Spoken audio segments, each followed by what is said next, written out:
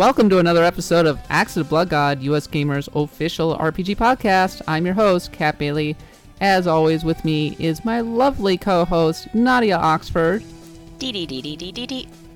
And today we are going to be focusing on the Nintendo Switch and also that little game, it's coming out with it or something, Spectre of Torment. No, wait, actually, which, by the way, is a pretty good game. Not as good as the rest of the Shovel Knight games, in my opinion, but still good. That's good to hear. You should be able to find my review of that, by the way, on the site. No, we're going to be talking about Legend of Zelda Breath of the Wild. And, by the way, okay, so we have not finished the game. No. Nadia's further into it than I am. But we're basically going to be talking, from our own experience. And this is, limiters are off in terms of spoilers. So, if they hurt your freaking ears, I would suggest that you, don't listen. Yeah. But, yeah, people are very, very sensitive about spoilers, and I understand. And by the way, the freaking ears thing was a poorly executed Simpsons reference. I apologize. Oh, my freaking ears! I expect that kind of language at Denny's, but not here.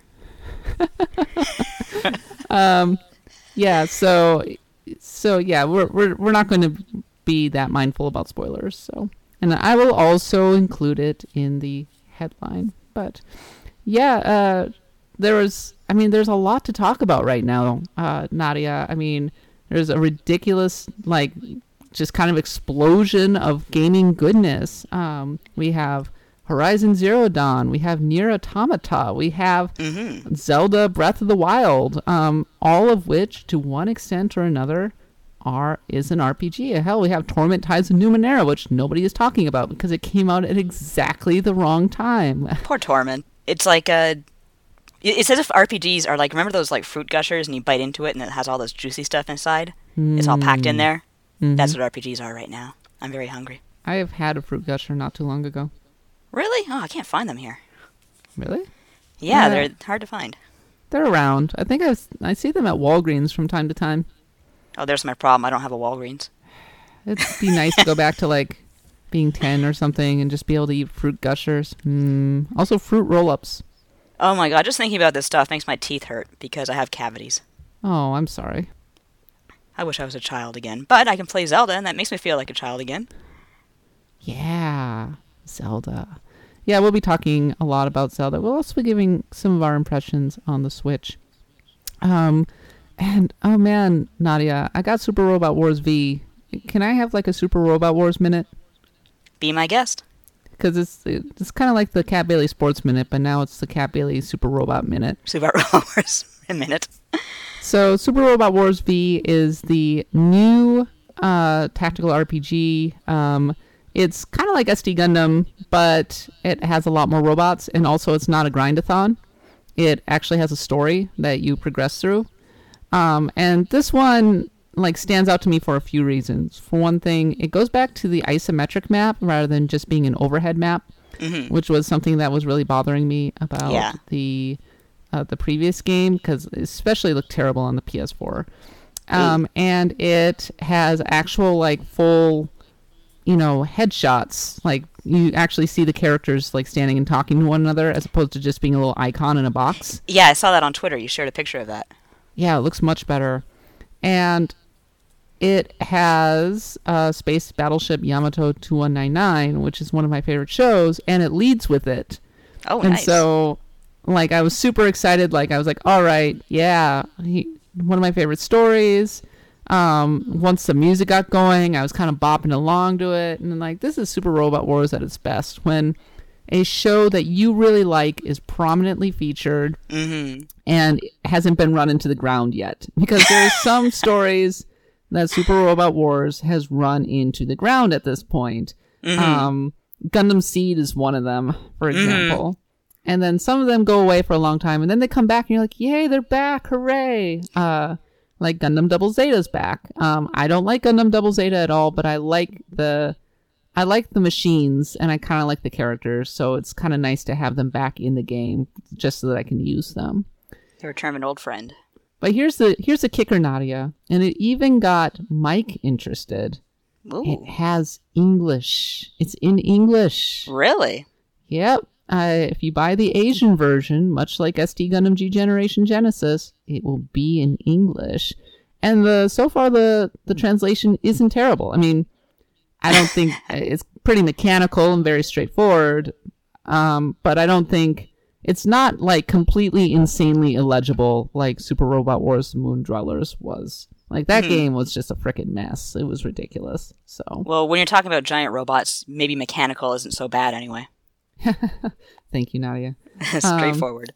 There you go. I unfortunately do not have any time whatsoever to play this because literally every second that I'm playing Super Robot Wars V is a second that I am not playing Zelda.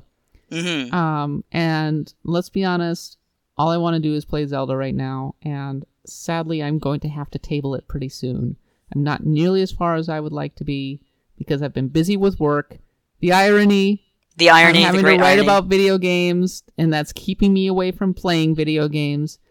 At this very second, my Switch is sitting next to me, taunting me, going, "You could play me, cat. Zelda right now, but instead you're going to sit there and talk about it." I think your priorities are misplaced, Catherine. Yes, they are. I think so too. Right now, my husband's playing it in the bedroom, and so I'm all cheesed off because it's going to be like, by the time I get to play it, it's going to be the battery's going to be drained, and I'm going to have to play it on the TV like a schlub.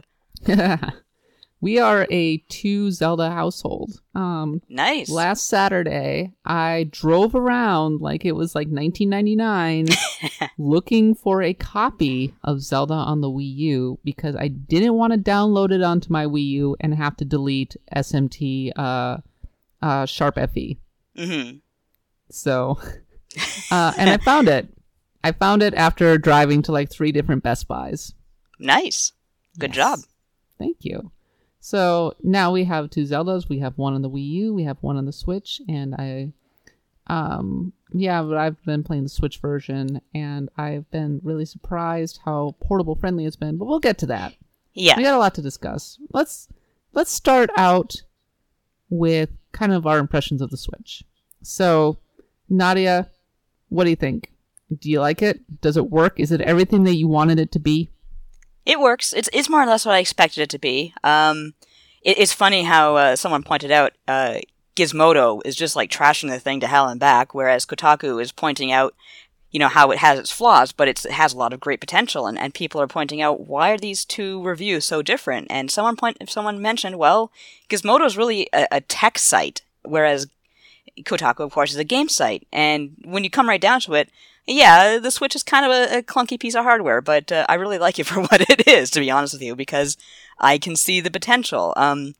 I was not expecting to fall in love with handheld Zelda the way I did, but as you said, that's a discussion for another time, for later on. So Mike and I had a big discussion about this on Monday, which, by the way, you can go find that on YouTube. We were talking about, the missing features of the Switch, which are well documented. Some of the hardware problems, which are well documented at this point. I like the Switch a lot. I have actually been really stunned by how fond I've already become of the Switch.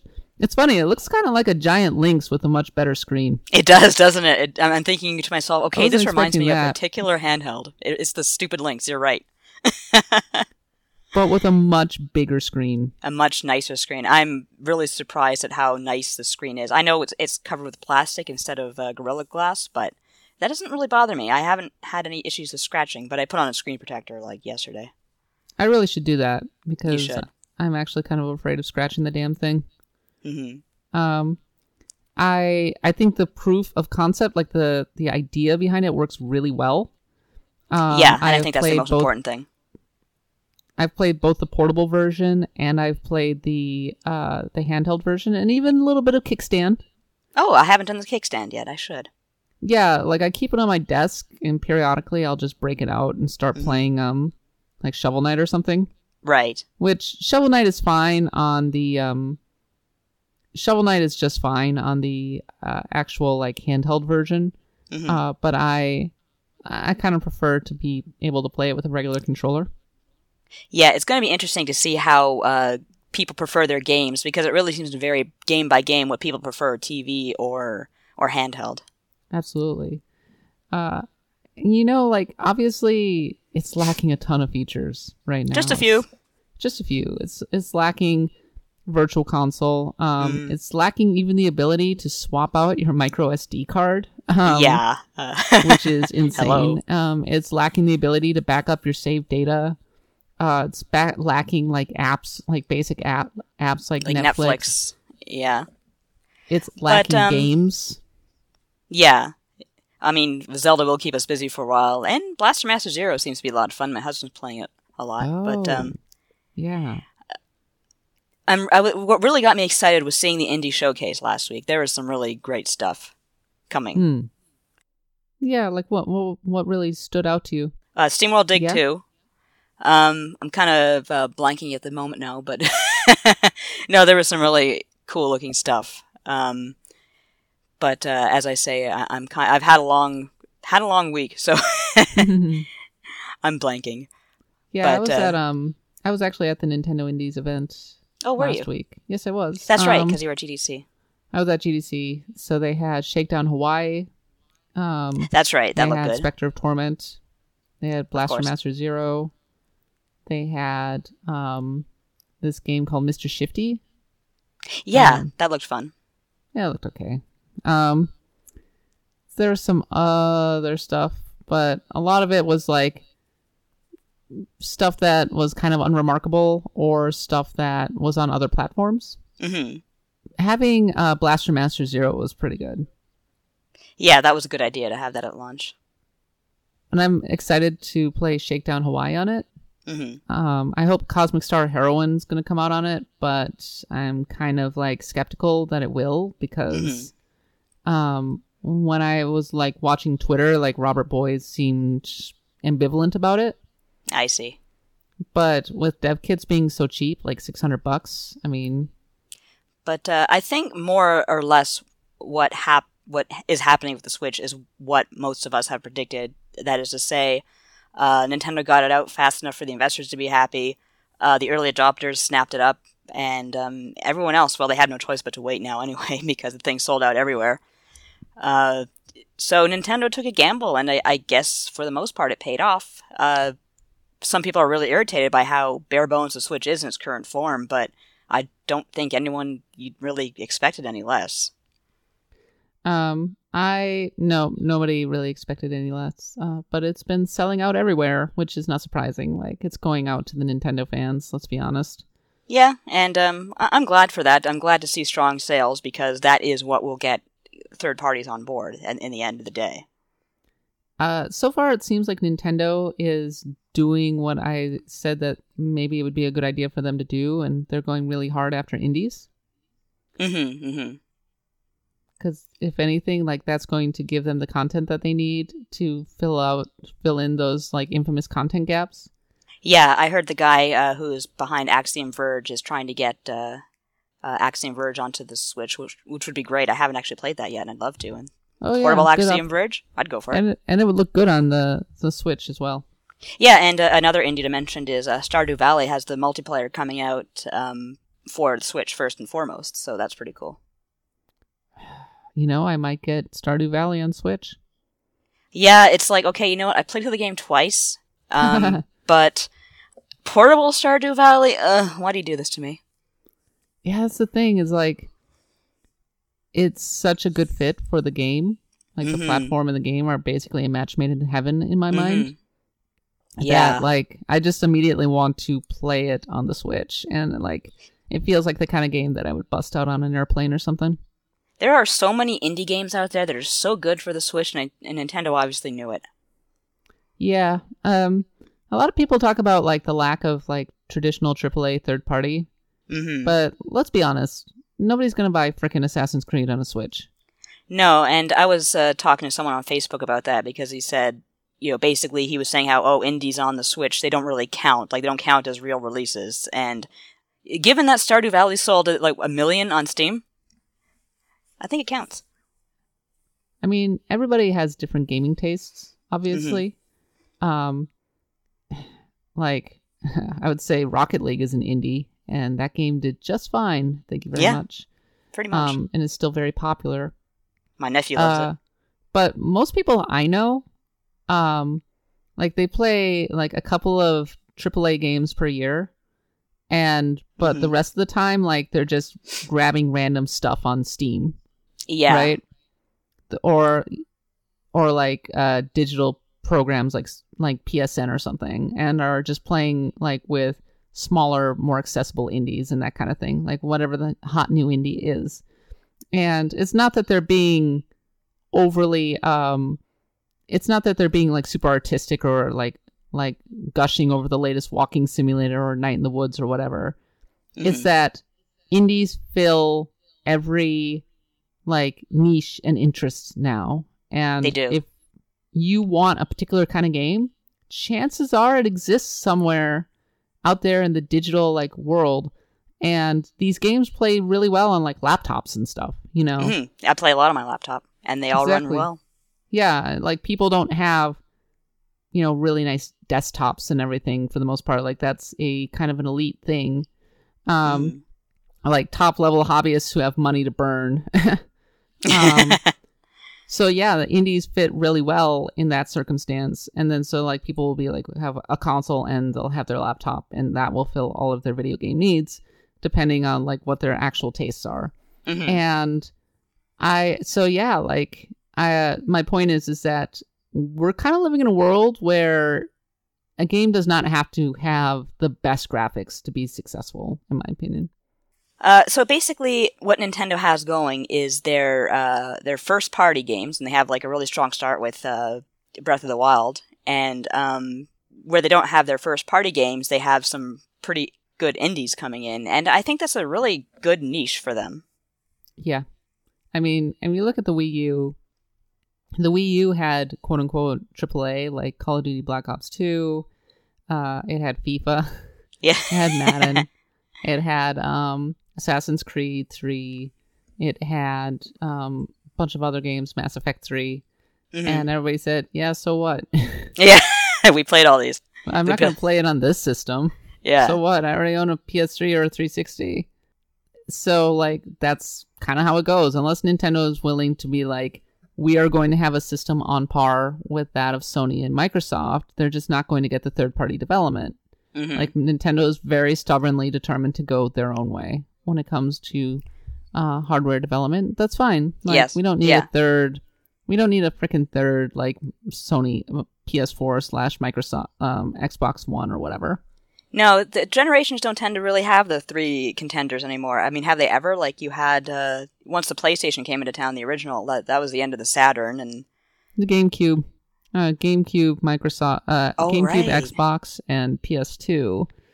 And it was, like, all PS2 all the time. And then the GameCube and the Xbox were the next tier down. Yeah. And putting aside, like, the fact that Nintendo had an image problem... which resulted in the GameCube being perceived as less powerful. Yeah. Its games couldn't go online. So that's right. Nobody bought the GameCube version because it was offline. Like one of the exceptions I can think of is like Soul Calibur 2. Just remembering those awkward growth spurts. Yeah, I look back on that time, and there's some undeniably amazing games that came out at that period, but also a lot of really stupid games. I agree. I love the GameCube. I mean, Melee was a really important game, and Metroid Prime was incredible, but and of course Wind Waker. But even Mario Sunshine, it just didn't resonate with me. The GameCube was not my favorite console. Gasp. Oh my God! The GameCube people, the GameCube defense all five of them come after you. Oh Jesus, Nadia! Jesus. Hot takes, man. Hot takes. I will defend you. Don't worry. Look, I own a GameCube. I remember the content gaps well. Mm-hmm. It's always in hindsight that people are like, well, look at the GameCube's library. I mean, it has Metroid Prime and Wind Waker, and like, look at all these games. Like, how could people have been bored? It has Smash Brothers. I mean, like, yeah, those games came out like once a year. Exactly. And don't get me wrong, they were fantastic games. Prime, still looking back on Prime, I don't know why I was doing it, but I was recently just looking back at the game, and it's incredible. I still love it, but once a year, can't really do it, and I think Nintendo knows that this time around.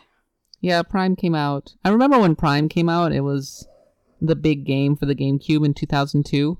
God, And I remember like the main narrative was that Splinter Cell was going to destroy Metroid Prime. Aw, no way. I don't even remember that. That sounds like the stupidest thing on earth. And in the end, I think Metroid Prime has had greater legs than Splinter Cell, but I'm going to go on a limb and say that Splinter Cell probably outsold Metroid Prime. Oh, probably. But just given how little faith anyone had in Metroid Prime, I really still applaud Retro for how well they did with that one. They really did a phenomenal job. They did. It was a great game, and I wouldn't mind seeing another one on the Nintendo Switch. Oh god, someday we gotta have a Metroid episode, so I know it's not an RPG, but I just need to have a bitch session about Other M. We can just make everything an RPG now. We can justify it. We can do it, folks. I did a whole half of an episode talking about sports games, going, no, they're totally RPGs. See the stats? All right, let's talk about them. I just need I just need an excuse. That holds up, though. I mean, look at fantasy football leagues, etc. People, that's basically Dungeons and Dragons. Oh yeah. No, you are preaching to the choir, Nadia. Oh, I know it. Absolutely. All right. We've talked about enough about the Switch. I think we've had many conversations about this. Let's talk about Zelda. Yeah, we can talk about Zelda. So, Nadia, Zelda, Mm-hmm. best game or best game of all time?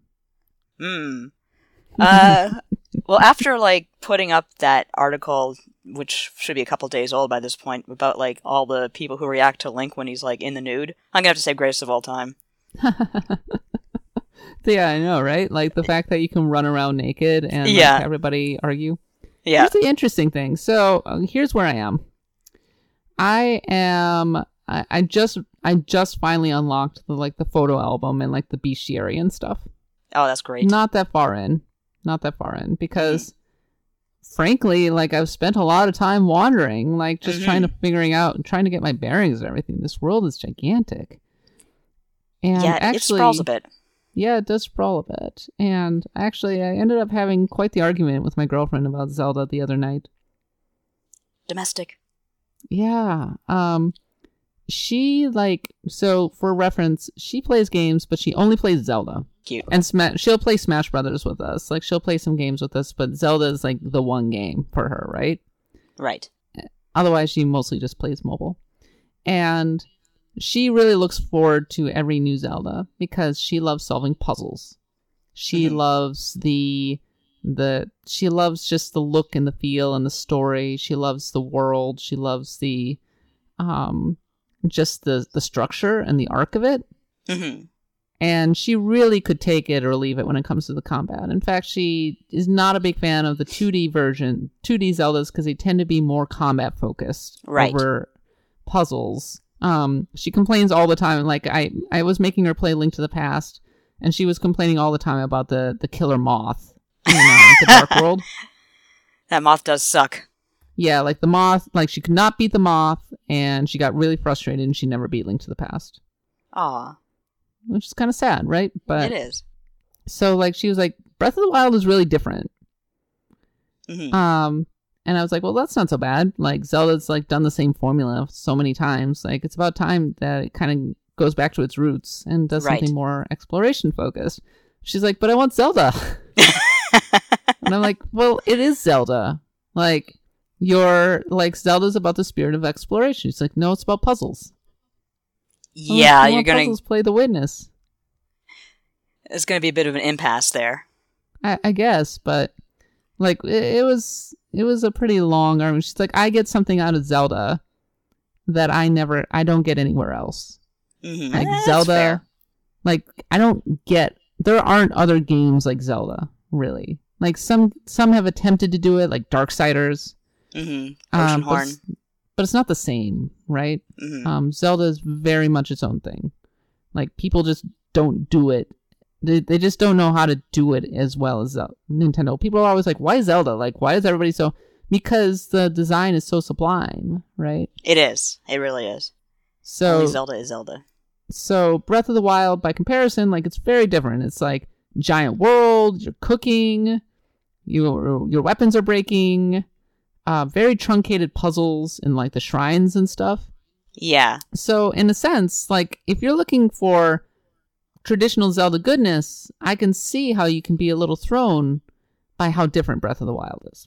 Yeah, but neither is it the first time that Zelda's done something radically different. I mean, look at, of course, Ocarina of Time was the first real major shift for, except maybe Zelda 2, the first real major shift for the series, and then Majora's Mask took that and did something completely different with it. So, I mean, Wind Waker, trust me, plenty of people complained about that. I don't want to sail around, I want to walk around, I want to, swing my sword. And then people look back on it now and say, wow, that game was Jesus. So... They're wrong. Yeah, I agree. I love Wind Waker, but it's not really my favorite. I like Wind Waker. In hindsight, I might like it better than Twilight Princess. That's kind of I'm not sure about that one. I have to really ruminate on that one. But I love water and I love boats and sailing, so it does have that. Playing Twilight Princess HD made me realize that I think that I prefer Wind Waker, which it used to be like I was 100% on the side of Twilight Princess. I loved Twilight Princess. We've already talked about this, but playing Twilight Princess HD, I was like, oh, the pacing is really bad. Yeah, the pacing had some problems. But that reminds me, Skyward Sword was even worse. And in fact, Breath of the Wild is like the diametric opposite of Breath of the Wild, and I could not be happier. Yeah, and that's very interesting to me because I wrote an article about it a while back about how Skyward Sword did have some great ideas and some great characterization, and I'm glad to see that a lot of that carried over into Breath of the Wild. But they just kind of took it and made it a game worth playing. I mean, Skyward Sword, I still think, has some fantastic dungeons and some fantastic boss fights. Just, the overworld is really seriously lacking. You'll forgive my way of putting this. It's kind of a weird way to put it, but Skyward Sword was dungeon porn. It really was, wasn't it? Yes, it was, it was just all about the huge, sprawling, very elaborate, very complicated dungeons that I just wanted to end already so that I could move on to the next thing. That's kind of why I'm alright with the shrines in Breath of the Wild. I prefer having a big overworld to having, huge, sprawling dungeons. One thing I really didn't like about Wind Waker was how long the dungeons were, and there are only a couple of them. Yeah, like my girlfriend was saying that she found the puzzles in the shrines trivial. Do they get better? Do they get more elaborate? Oh yeah, absolutely. Some of them do get more elaborate as you go on. The early ones are quite almost insulting. But you do come across a couple that will definitely test you. She also wanted collectibles, and to this point she had not found any.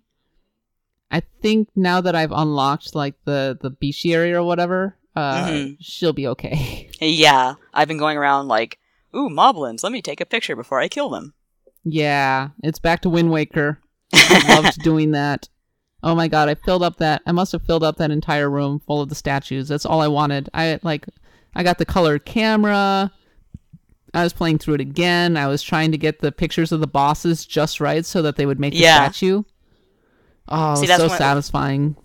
That's one problem I'm having with the compendium is like I'll try to take a picture and a moblin will rush me at that last second, so I have like a picture of its loincloth, but it counts, so.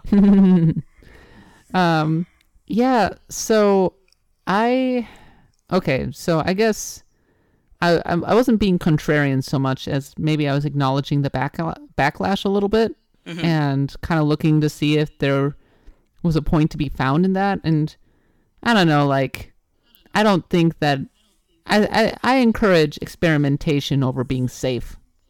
I agree. And let's face it, there's been a lot of complaints about Zelda being too safe lately, so I don't really blame Nintendo for saying, okay, tell you what, we're going to turn it into Skyrim, but really put our own spin on it.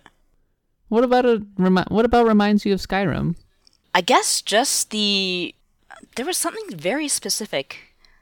Oh, just the openness of it all, but, and like kind of going on the trail and meeting other people and like hearing their stories and even sometimes rescuing them from monsters, but I don't know, like I said, it really has a very Nintendo spin to it. Like I can't say, like I know one guy on Facebook who's always trolling saying, oh, it's just, Nintendo's just taking Skyrim and reskinning it and calling it their own game, which is not it at all, of course. I mean, just one huge major difference, this is something I'll be writing about very recently, is how you can climb everything and just see everything around you, and that's sure as hell something you can't do on Skyrim. But just something about the spirit of it, how the shrines remind me a little bit of those caves where you find goodies and stuff. But it definitely has its own Nintendo flavor to it, so I wouldn't call it a copycat by any stretch of the imagination.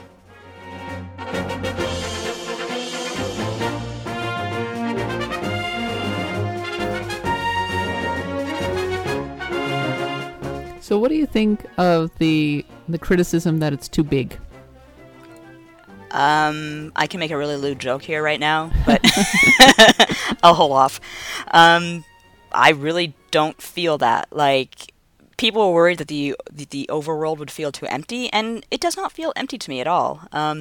Does it feel empty to you at all? Just, I really like the way that the mountains, yeah, things are kind of slower and quieter in the mountains, but I definitely get the impression that it's meant to be like that. And whereas you go down below and there's always something to look at, something that catches your attention, and you want to get closer to it.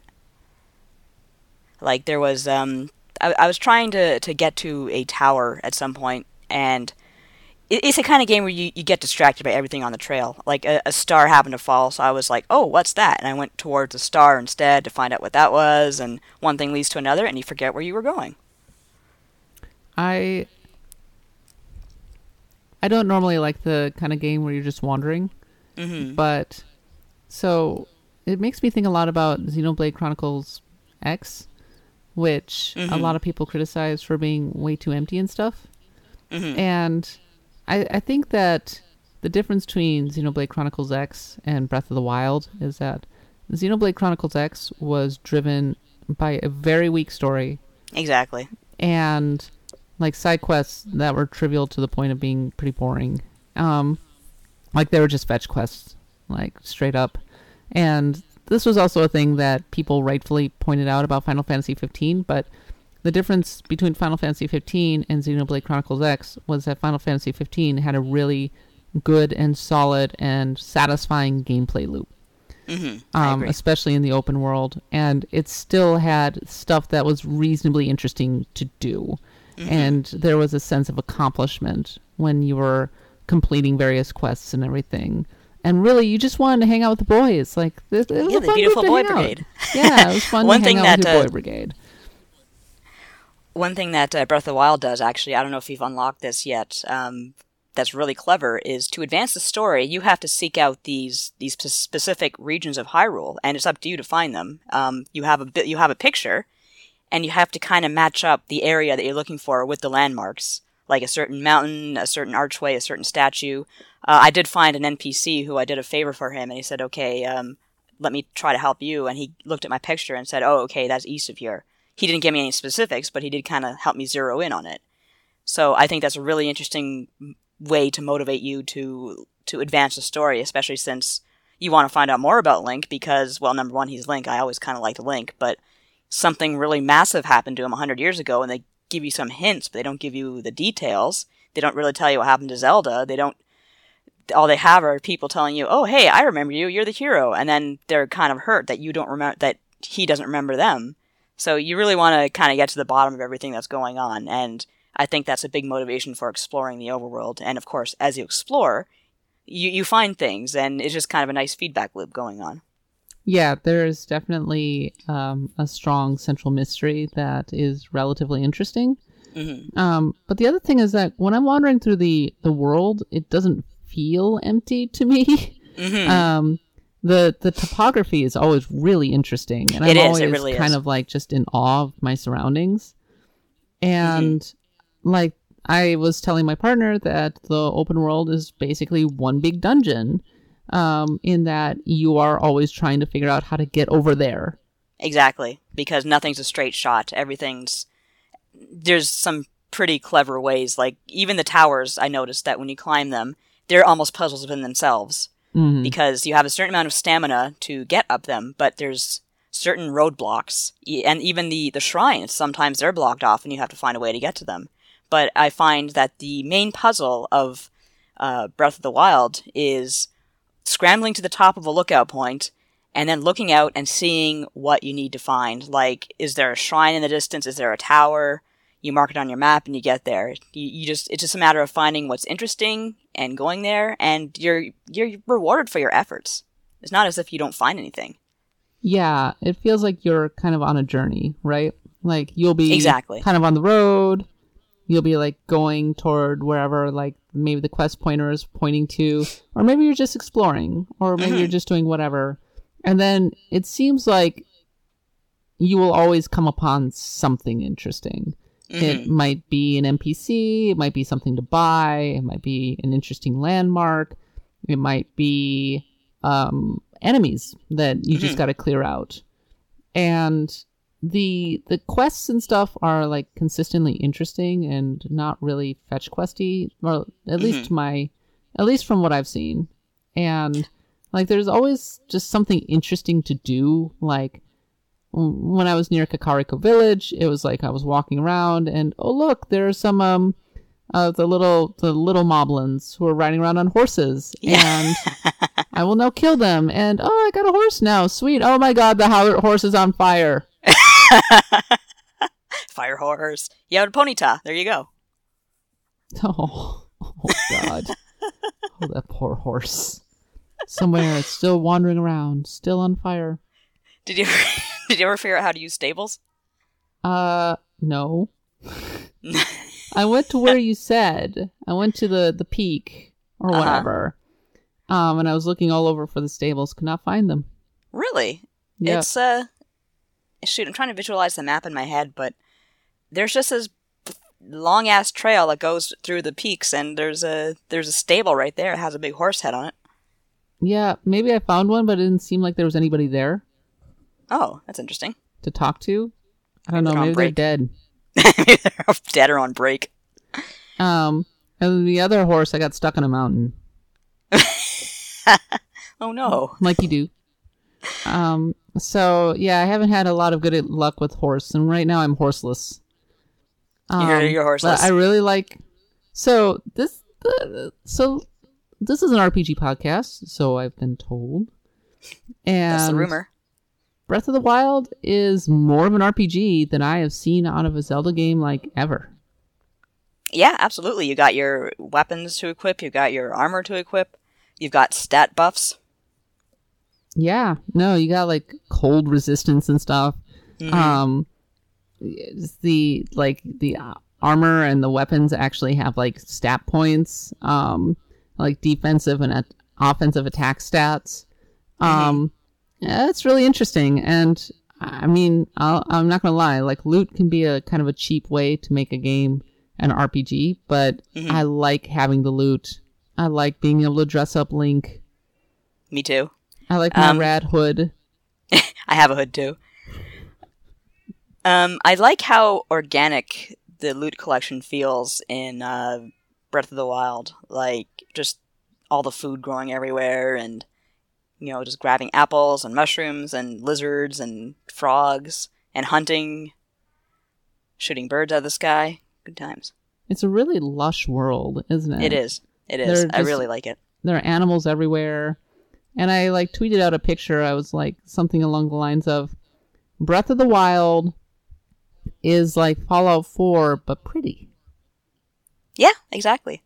So yeah, this is something I'm going to be exploring in an article next week. So I don't want to spoil too much for our lovely listeners / readers. But yeah, it's Breath of the Wild's overworld. As someone who has spoken in the past about what she's kind of an apocalypse nerd, it's really interesting to me, and just how peaceful, and yet you still see a lot of signs of ruin everywhere. So it's really kind of a world that's recovering, and that just kind of makes it all the more important to put down Ganon for good, because he's restrained, but he's not defeated by any means.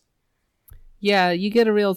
It's the thing that I find interesting about Breath of the Wild is that it really is a post-apocalyptic world in Zelda terms. Mm-hmm. And yeah. I mean, it's one where Ganon wins, right? Yeah.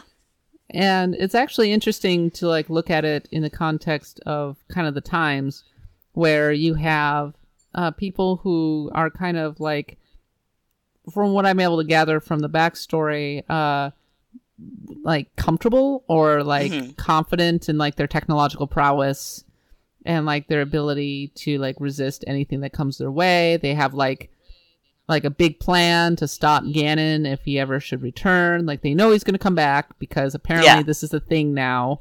Like he just comes back like Dracula in Castlevania. Yeah. But then like, oh crap, Ganon turns all the robots against him. Yep. Ganon like turns the giant beasts against them and like defeats everybody, and oh crap, Hyrule's been totally obliterated. Yeah, and that's a really interesting story point. Just the fact that they knew, okay, he's going to come back. Let's prepare. Oh no, that went terribly wrong.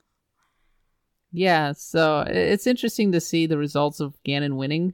Ganon's kind of a jerk. He doesn't even turn the world into a dark world now. He just rules over like a monster-filled ruin. Sounds like Kefka. There's a great moment, by the way, like when you are sitting next to a fire, you'll see like a blood red moon, and oh god, that's scary. All of the monsters come back to life, and it's like Calamity Ganon's power grows and stuff like that. So I found that pretty interesting. Yeah, I actually wrote about that. That'll be up by the time this podcast goes up too. But I wrote about the blood moon and how it's a really clever way of lampshading enemy respawns. And it's a really nice touch because most open world games are just content to say, oh, they faded back into existence. Hooray. But no, the blood moon is creepy as hell. Happens every 3 days, I think. So I can see where some people like might feel a little turned off by Zelda or by Breath of the Wild. But personally, I really like how much it respects my intelligence as a player. Yes. It lets me go at my own pace, but it does a really good job of imparting information in a way that is really organic and natural. And I feel like so many people have become conditioned to expect a game to not only handhold, but to explain everything ad nauseum, that they almost don't know what to do with a game that doesn't do that. Yeah. And like I think a great example is just the opening sequence where you come out of the Resurrection Temple and immediately you're off and you can do like just explore. You can just wander around. Like you could theoretically go a lot of places. You don't even have to engage with the quest if you don't want, but it's right there. And it's essentially a tutorial, but it feels very organic and it like feels like a natural progression in the game, and it's never boring. You never feel like you're doing busy work. No, and it just works. Yeah, I really enjoyed myself just for those first few hours exploring the Great Plateau, because even though it's a tiny part of the game, it's a huge chunk of like area to explore, and it gives you everything you really need to know about the world. You have a cold area, you have water, you have monsters. It's not exactly safe, but when you come back to it, it does kind of feel nice and peaceful. And it just feels like there's a lot of interesting things to find. So Nadia, you're quite a bit further than I am. You're at a dungeon now. I am. What's your take on the dungeon? Like, is it cool? It seems pretty cool.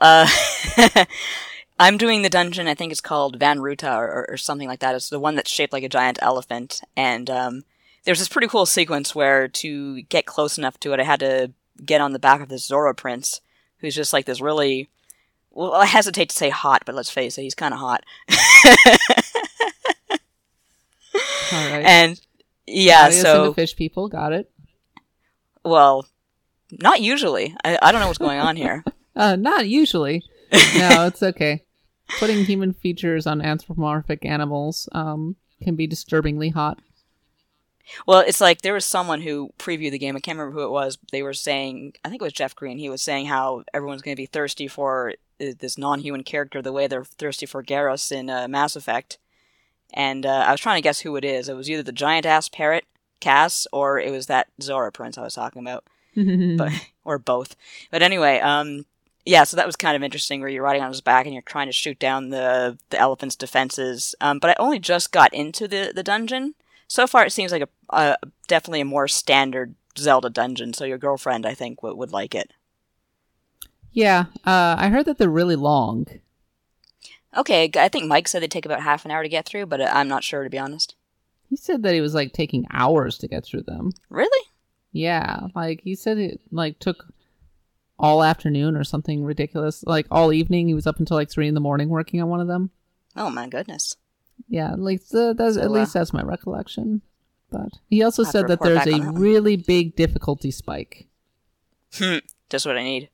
Which he actually likened to Dark Souls. Yeah, I think I remember him complaining about that. So I'm actually really curious to see what he means.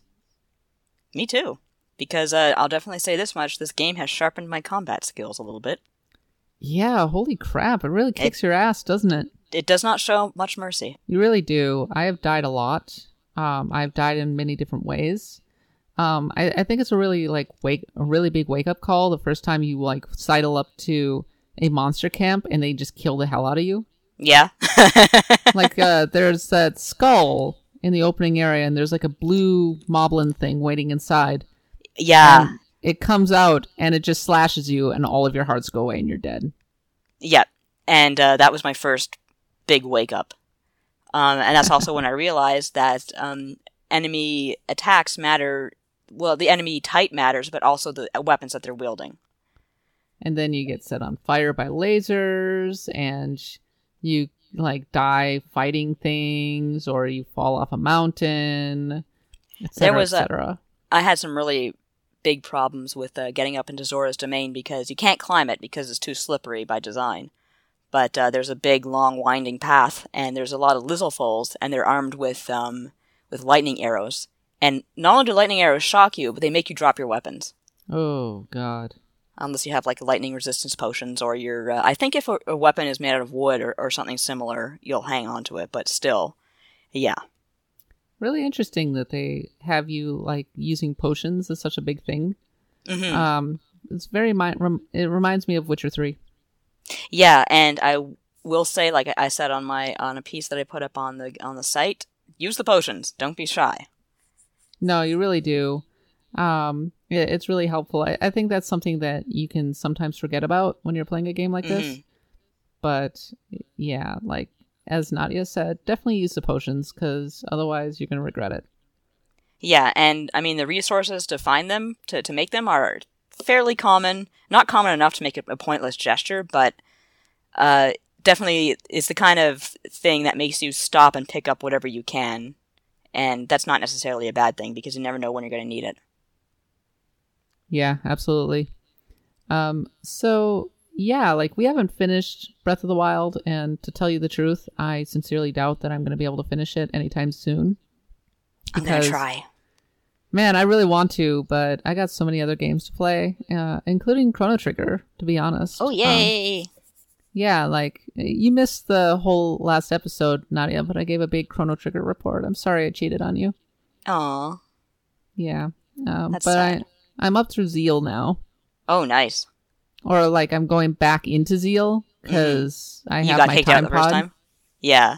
Yeah, so I'm going back. And I really want to kind of see what happens next, because I'm all in on Chrono Trigger, but I just kind of had a giant deluge of games, and it's a little like overwhelming at the moment. Yeah, and I guess I should mention that the Persona 4 report, like, I've been playing the game and just haven't had time to really report on it. No, absolutely. But really quickly, how far are you? I just recruited Naoto. Oh, okay. So you're not that much further than from where you were last time. No, but it's the summer vacation kind of scenario that takes up quite a bit of time. So. Oh right. Okay. So you did Naoto's dungeon, and now you have Naoto in your party. Yes. Yeah. Gotcha. Okay. So I went through summer vacation. I did a whole bunch of stuff. You know, I think we're gonna have to find a time to do a Chrono Trigger and a Persona 4 Golden Report next week. That would be amazing. Just to kind of have an extra little thing. Yeah, I mean, I think next week is just going to be a catch-up week. Mm-hmm. It's going to be like Torment. I'm going to get Torment Tides and Numenera in here. I'm going to get going to talk some Nier Automata, and we'll have to do like a Persona 4 Golden report and a Torment Tides of Numenera or a Chrono Trigger report, and that's going to be like a freaking 3-hour podcast. Boy, oh boy! But I think though, jeez. Yeah, no, I'd like to do that very much because I want to talk Chrono Trigger and I want to talk Persona. So yeah, I think everybody wants us to talk Persona and Chrono Trigger. I think so. You know who would facilitate that? If Nintendo Mm-hmm. put Chrono Trigger on the Switch. Yeah, I could deal with that. I would love... I want virtual console games on this thing because they would look so good on that screen. Oh my god. I'm surprised that Persona 5 is not going to be on the Switch, as far as we know. Yeah, I'm not. You're not?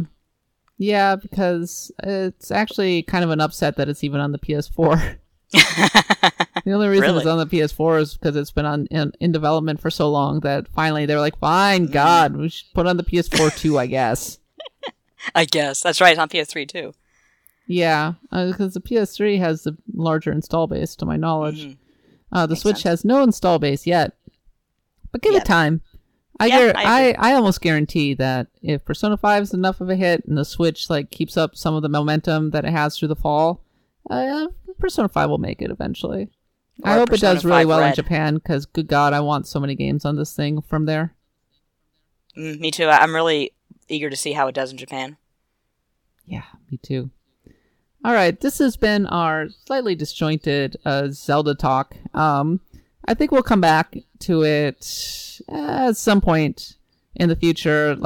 Maybe we'll have Mike on here, or we'll have other people on here to talk about it. Unfortunately, Mike wasn't able to join us today, but I think we'll have a lot more to say about Zelda in the future. I mean, Yeah, this is the God, last of Zelda. we That's have for so sure. many games to play right now. I kind of got Mass Effect Andromeda that I need to be reviewing. Yeah, I mean, it's a hard job. I know, it's tough. Someone's got to do it. Somebody's got to do it. But if I weren't in the games press right now, let's be honest, it would be all Zelda all the time for me. Yeah. I was like, I have made my decision, and the decision is Zelda because I really like it. It's really good. Yeah, it's a very relaxing game and yet very stressful. It's a very relaxing and very sophisticated game, and I really like it.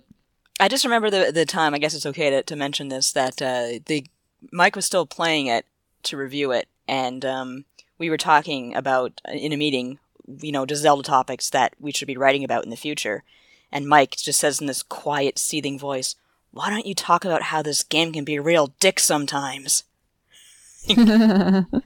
Because he'd just been through one of the shrines with the motion controls, which are admittedly not my favorites. Oh God, yeah. Maybe that was a weird decision, and I think actually is actually something that should be justifiably criticized. Screw motion controls. There was one place it's implemented really well in the game that I've seen so far, and that's where you take it's part of another puzzle where you use the motion controls to kind of tilt and swing a hammer to knock a ball through a box. That was kind of neat. I enjoyed that, but I don't enjoy those little tilty device things. Screw those. No, absolutely screw those. Do you have any final thoughts on Zelda before we finish up? I know I'd like to go and play it. I guess that's pretty telling, right? It kind of is, isn't it? No, I'm really enjoying it. It's I haven't been this excited about a Zelda game since Ocarina of Time, so it gets an A+ from me. Yeah, I haven't been this excited about a Zelda game since Twilight Princess.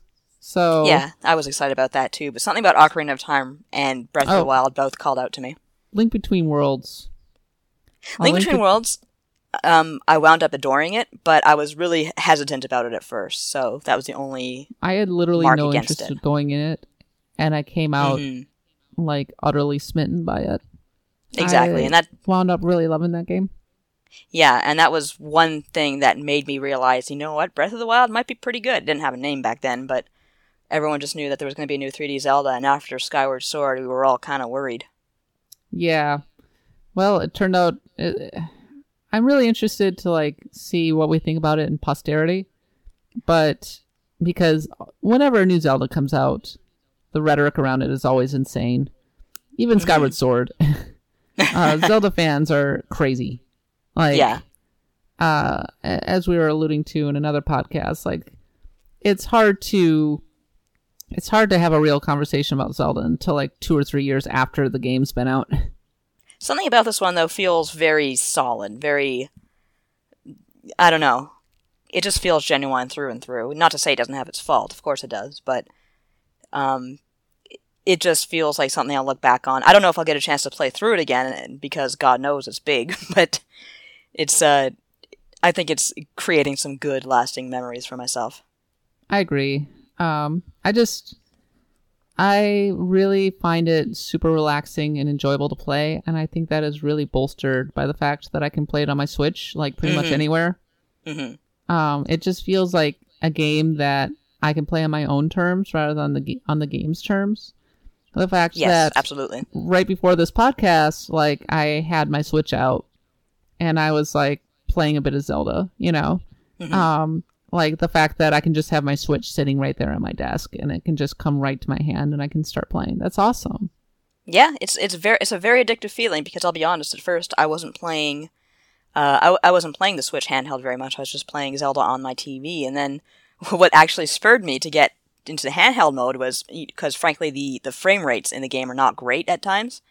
But I didn't really start noticing it until I was at the Deku Tree, which is a very busy sort of forest environment, and things got so choppy that I started feeling sick. And I had heard that the frame rates were much better in handheld mode, so I said, "Oh, okay, I'll just do this section in handheld mode." And since then, I've been hooked. I haven't been able to go back to TV. I'm sure I will, but I don't feel a need to right now. Do frame rates bother you? Usually, no. Like I was saying, you kind of notice them sometimes in Zelda when things get really busy, but I am not a frame rate sort of person. I usually don't care. The only reason I started to care was because I started feeling sick at the Deku Tree. It just got so choppy. I guess, like, a game being in, like, a really nice 60 frames per second can certainly look great. And I suppose is worthy of praise, but I think that people treat it as an end-all and be-all a little too much. Yeah, that's... Congratulations. It runs at 60 frames per second in 4K. Is it a good game? Is it fun to play? Exactly. Interesting. Okay. And that kind of goes for Zelda. I mean, like, when Dark Souls came out back in the day, like, yeah, the frame rate went to shit in Blighttown. Did people care in the long run? No, not really. Like, people bitched about Blighttown, but the game itself was amazing. Yeah. And I think that kind of goes for Zelda. Like, yeah, the frame rate might go to shit sometimes, but I mean, I think that's the thing that you can get over when the rest of the game is really pretty amazing. Yeah, I'm far more concerned with how visually interesting it is versus how smoothly it runs, and it's a very visually interesting game for me. Very I mean, just the way the horses move, it just still takes my breath away. My breath of the wild, if you will. I love that I'm basically wandering around Glencoe in Scotland, which is one of the most beautiful areas I've ever seen. Yeah, I've never been there myself, but it does kind of have that Scottish wildlands look to it, doesn't it? And even the horses look kind of Clydesdale-ish. Yeah, it's really breathtaking. I just like how green it is. It's a very green land. Yeah, and I like how stylized it is. That's part of the reason I kind of want to preserve it, is it's like, well, it's so pretty. I don't really want Ganon to get his hands back on this. Ganon's a dick. Ganon's a dork.